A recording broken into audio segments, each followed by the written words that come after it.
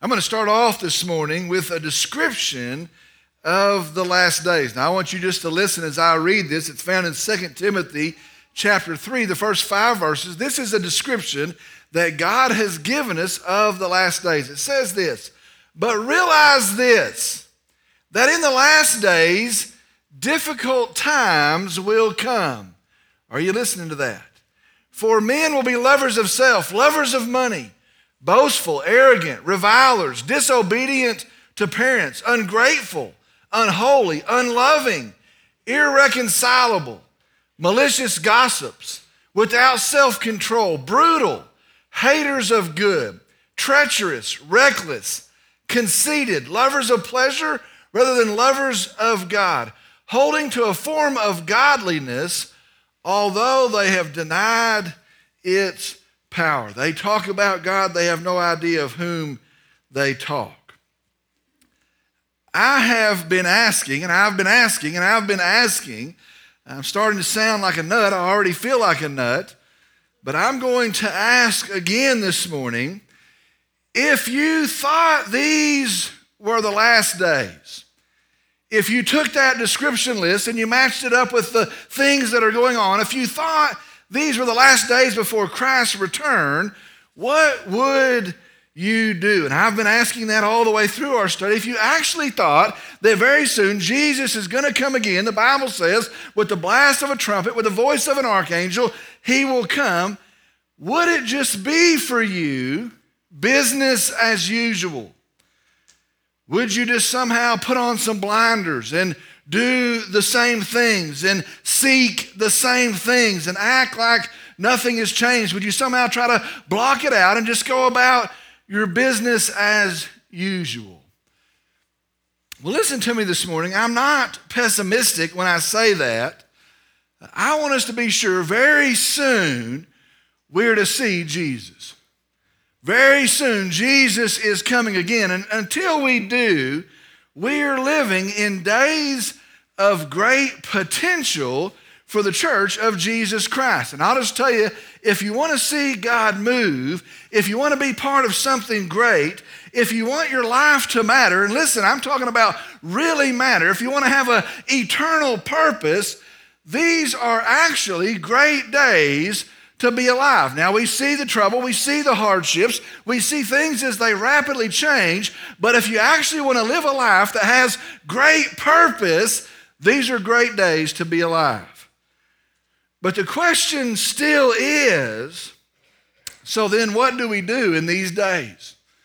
If I want to carry an eternal purpose, if I want to live a life that matters, if these are actually great days to be alive, the question still is, what do we do in these days? Well, once again this morning, God is training us in His Word. Now, we're going through the book of Acts. We're going verse by verse.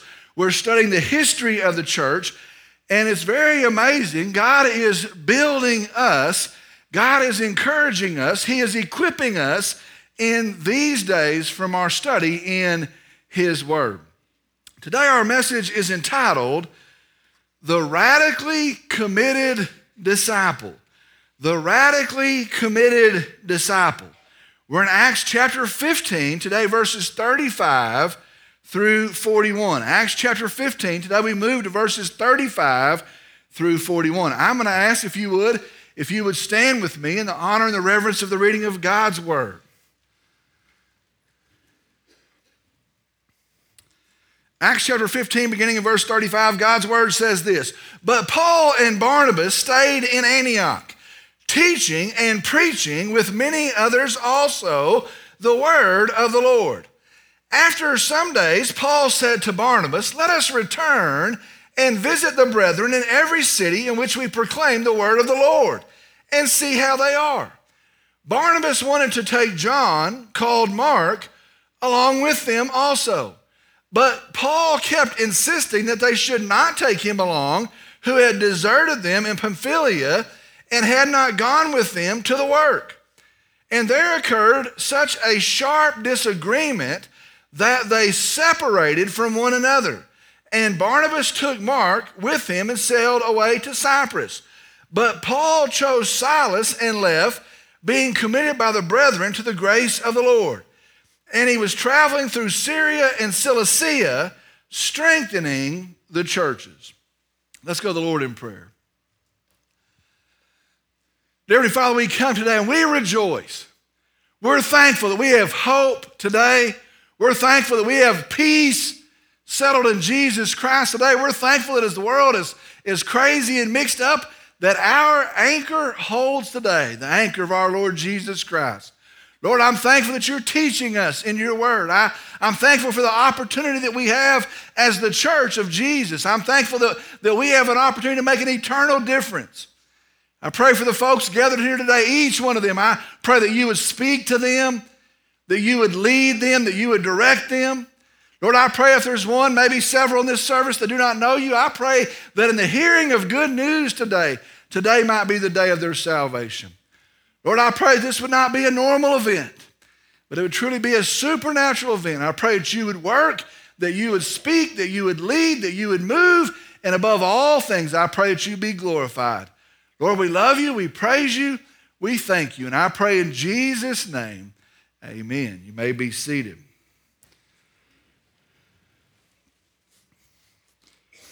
As we jump back in this morning, let's remember where we're at in our study. In Acts chapter 15, the apostles just met in Jerusalem, and they have just settled some big truths about our salvation. Now, I want to be sure and say they didn't make up the truths. They didn't arrive at the truths. These things were always the truth. But they have met and they have settled them, or they have declared them for use and practice in the church. And so understand, these things are the truth. They were the truth. And now they have declared them as the truth for the use and the practice of the church.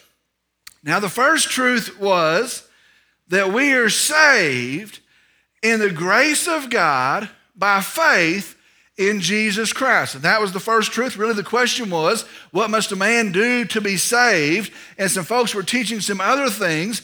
And so the first truth that they ironed out is we are saved in the grace of God by faith in Jesus Christ. It is not in religious practice. It is not because we earn it or because we deserve it. It is not in circumcision. It is not in baptism. It is not in rule keeping. But we are saved in the grace of God, the kindness of God, by faith in Jesus Christ alone. Listen, that's how any person is saved. That is for all people, the Gentiles, for the Jewish folks as well. We're saved when we trust Jesus Christ in faith in him by the grace of God. And so that is the first settled truth. The second settled truth is this. Our source for that, we saw this last week, is the Word of God. How do we know that? We know it because God has said it. The Word of God instructs us. The Word of God is our source. And so we saw those two things. First, we're saved by the grace of God, by faith in Jesus Christ, and that is instructed, that is informed by the Word of God. That is what God has said. The Word of God is our source. Last week, we saw both of those truths are under attack today. And I think it's interesting they had to go to Jerusalem and iron it out, and they had to hash it out. Both of those truths today are under attack. Watch in our culture, there's a whole lot of folks saying, you know what, salvation means something it doesn't, or we don't even need to be saved. There are folks saying there's many ways to be saved, and as long as you find one and that is your truth, we're okay with that. And they're teaching there's many ways to be saved. And then there is an all-out attack today on the Word of God. And they're saying, you know what, it is ignorant to be informed by the Word of God, and you cannot trust the Word of God, the Bible. And so there is an attack on the Word of God. Folks, be sure today, it was settled then, and it remains settled today. We're saved by the grace of God, by faith in Jesus Christ, and we are led, informed by the very Word of God. Okay, then what? They've hashed that out. They've ironed that out. They've gone back to Antioch. What did the church do then? Here's a question for us. What are we to do now? What do we do now? My question is, what do we do now to have the impact that they did then? As I read this account, that becomes my heart. That becomes my question. What do we need now? What do we do now in order for us today to have the impact that they had then? Here's my deal, and I'm just going to be honest with you. If these are truly the last days, and I'll just tell you, I'm convinced they are. I'm convinced that my ears will hear the trumpet sound and I will see Jesus come. I believe these are the last days. And here's my deal. If these are the last days, I am not content to sit idly by. If these are the last days and eternities hang in the balance, I'm not just content to Cadillac through life and cash some paychecks and pay some bills and just move on through the course of our days. What do we need now in order to have the impact that they had then? Isn't that your heart? Isn't that what you'd like to see? When Jesus comes again, there's a faithful church and they're leading folks to Jesus. What do we need now to have the impact they had then? Well, today we're going to see three things. Three things we need to have now that they had then if we're going to see an impact for our Savior, Jesus Christ. First thing is this. We're going to have a radical commitment to the Word of God. A radical commitment to the Word of God. Now, I'm going to use the word radical throughout our study, our lesson today, because that's exactly what it is. It is not normal. It is not little. It is not plain. It is not stagnant. It is not small, but it is radical. And we need today to have a radical type commitment to the Word of God. Now, I want you to see this. Remember, Paul and Barnabas have been traveling, preaching, and teaching. The Bible says the Word of the Lord, the Word of God. Well, the Word of God, the message of Christ, the Bible says, is the power of God unto salvation. And so, as they have been preaching and teaching the Word of God, in the hearing of the Word of God, people have been saved. Now, what if they'd have gone to their town and said, we want to tell you how to have a more interesting life. We want to tell you how to have a more fruitful life. We want to tell you to have good things in your house. That's not what they did. They preached the good news of Jesus Christ, and folks were saved. We also see they have encouraged the church. They have strengthened the church in the continued teaching of the Word of God. It's not that we would just get saved, but we would grow in the knowledge of God, that we would be strengthened in the teaching of the Word of God.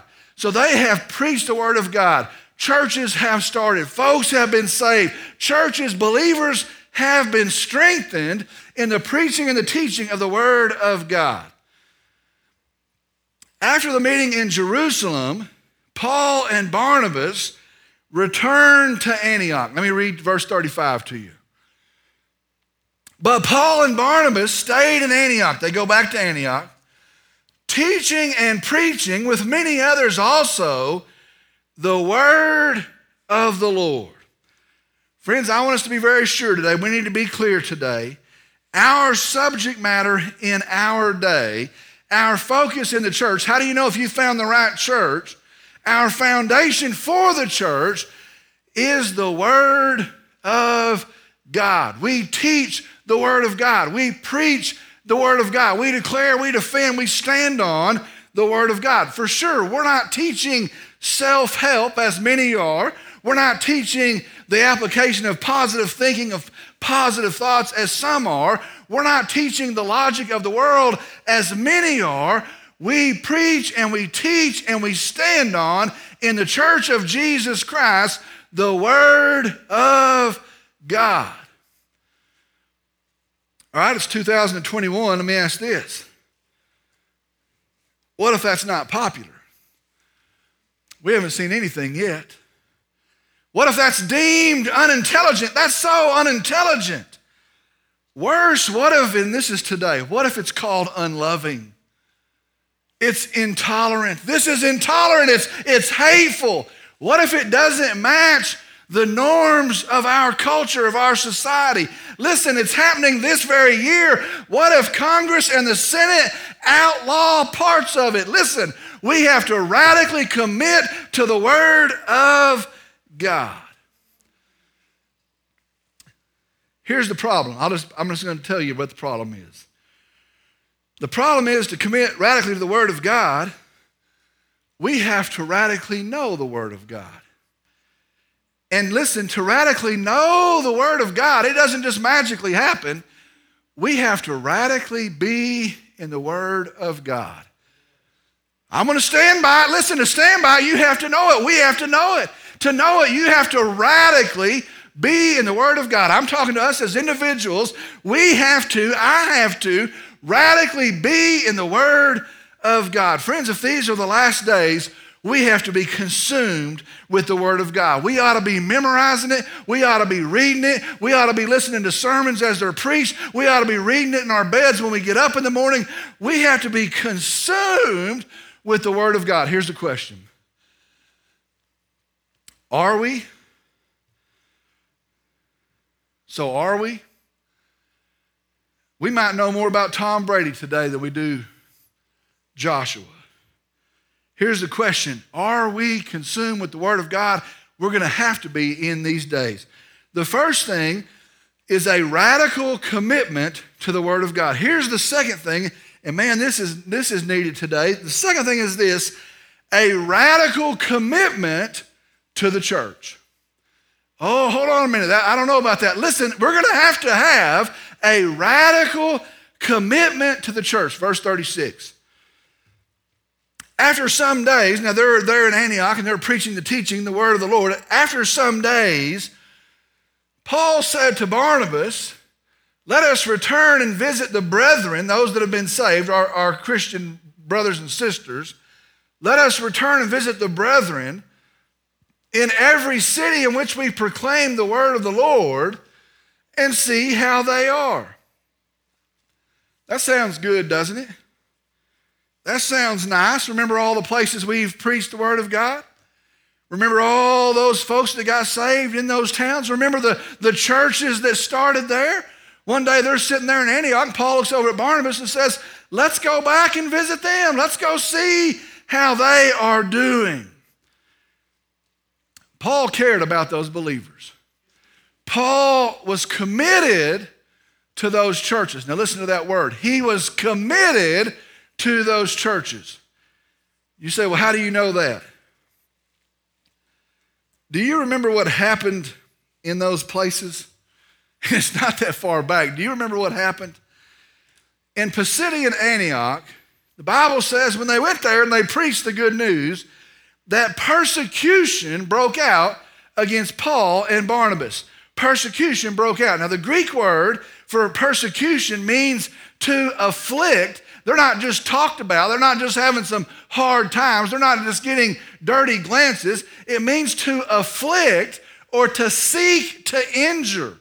And so a persecution broke out against them. They are beaten with rods and they are chased out of Pisidian Antioch. Remember where they go from there to Iconium. The Bible says there they preached the word of God and their lives were sought. They tried to kill them in Iconium. They didn't say, you know what, we're going to rough you up a little bit. They actually sought to kill them. The Bible says they tried to stone them in Iconium, and again, they are run out of the region. Remember, they go there from there to Lystra. In Lystra, an amazing thing happens. Paul is stoned. He is preaching in the city limits. He is stoned. They throw rocks at him to the point that they believe he is dead. And so they drag him out of town and they drop his body outside of town. They throw stones at him. They smash him with rocks until they believe he's dead. They take him, they drag what they believe is his corpse outside of town, and they leave him for dead. read the account. This was the pattern. This was the normal thing that happened as they preached the gospel in these towns. And so I want you to see this morning, it is no small thing that Paul says, do you want to go back to those places? Look, they're not going back for a potluck. They're not going back for a picnic. That's what they did to us there last time. It is no small thing when he says, we need to go back and see how they are. Listen to me this morning. The plan of God is for the church, that's what the Bible says, the church to uphold the truth, to defend the truth, to be a pillar for the truth, to proclaim the truth. That is what the church is about. It's not something that we come and get what we need. It's not, well, I like this and they have these things for my kids. It's not a club for us to belong to.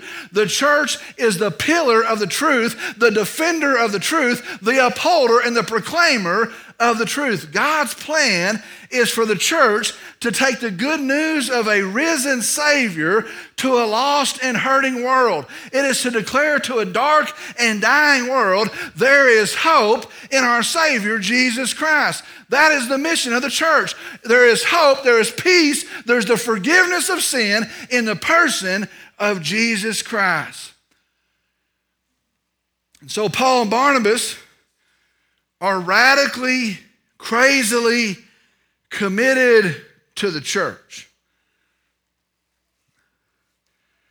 Maybe it's funny, this is on Time Change Sunday. So here's the question. So are we? Are we?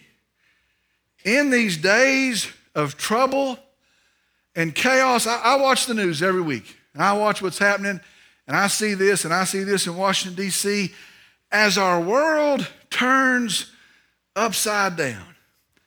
And with the need so great, with the world actually wondering, is there hope? Is there hope for us? Is this all there is?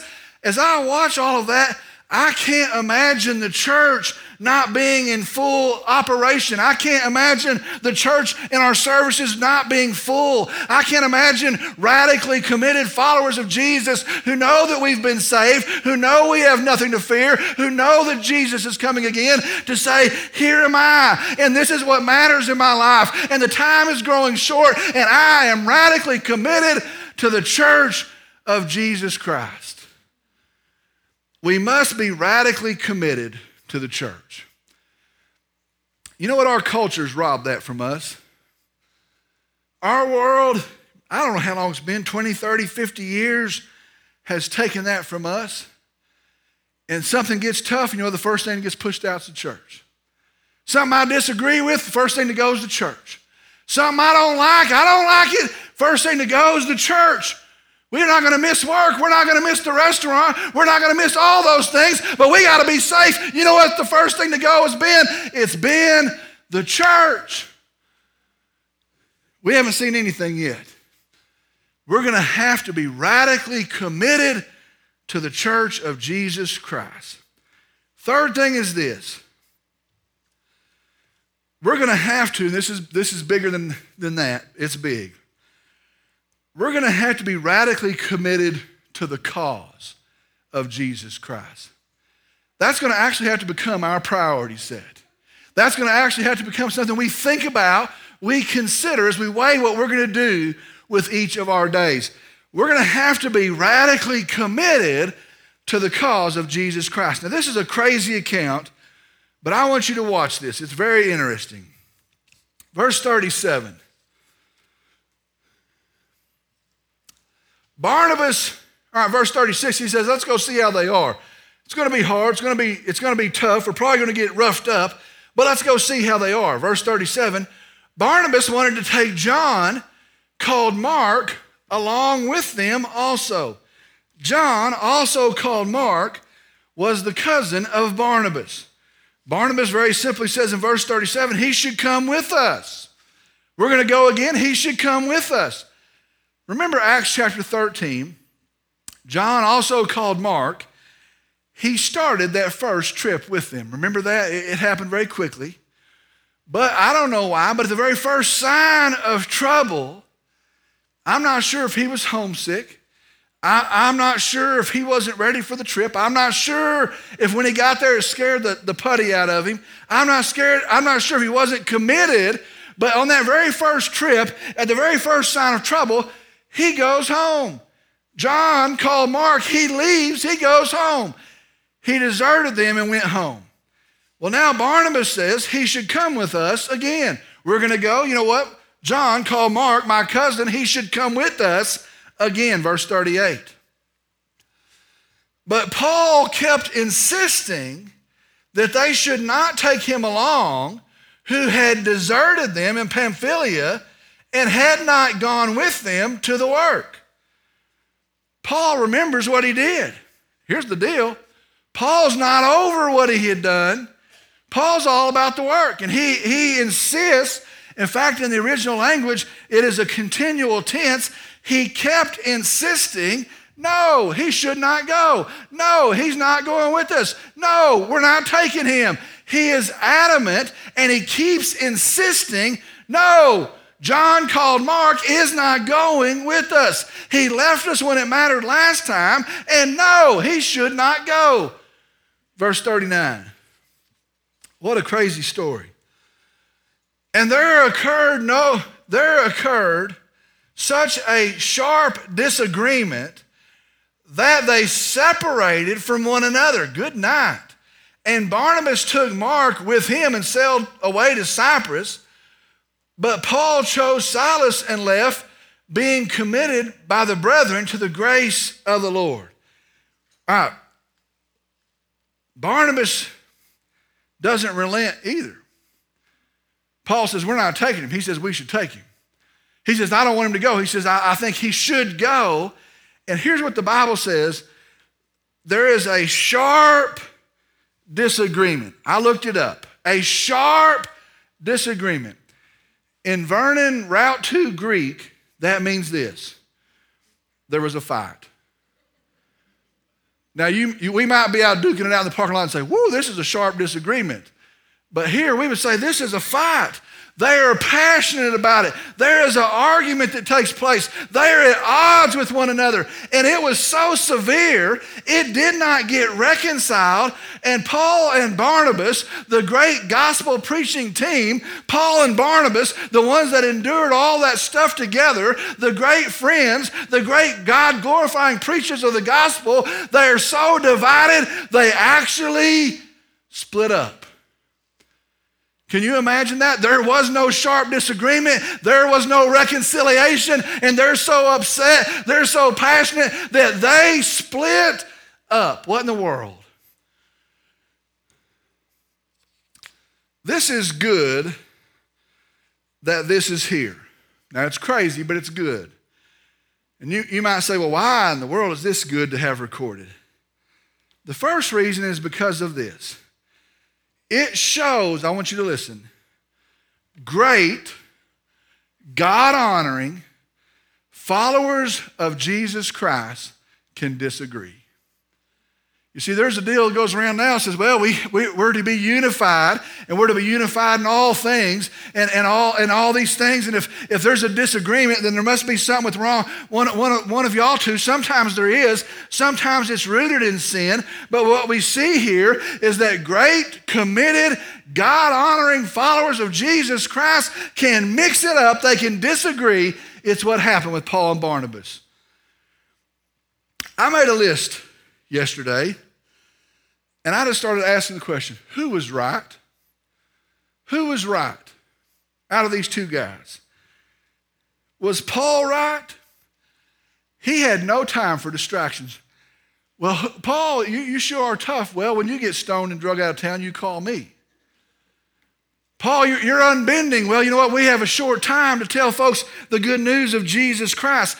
He has no time for distractions, and he's so consumed with telling folks of Jesus Christ, he's so convinced that it's the only thing that matters, that he doesn't have time for distractions. He doesn't have time to go through that again. He's not willing to risk it, and so he says, I'm going to lead folks to Christ. I don't have time, and I'm going on.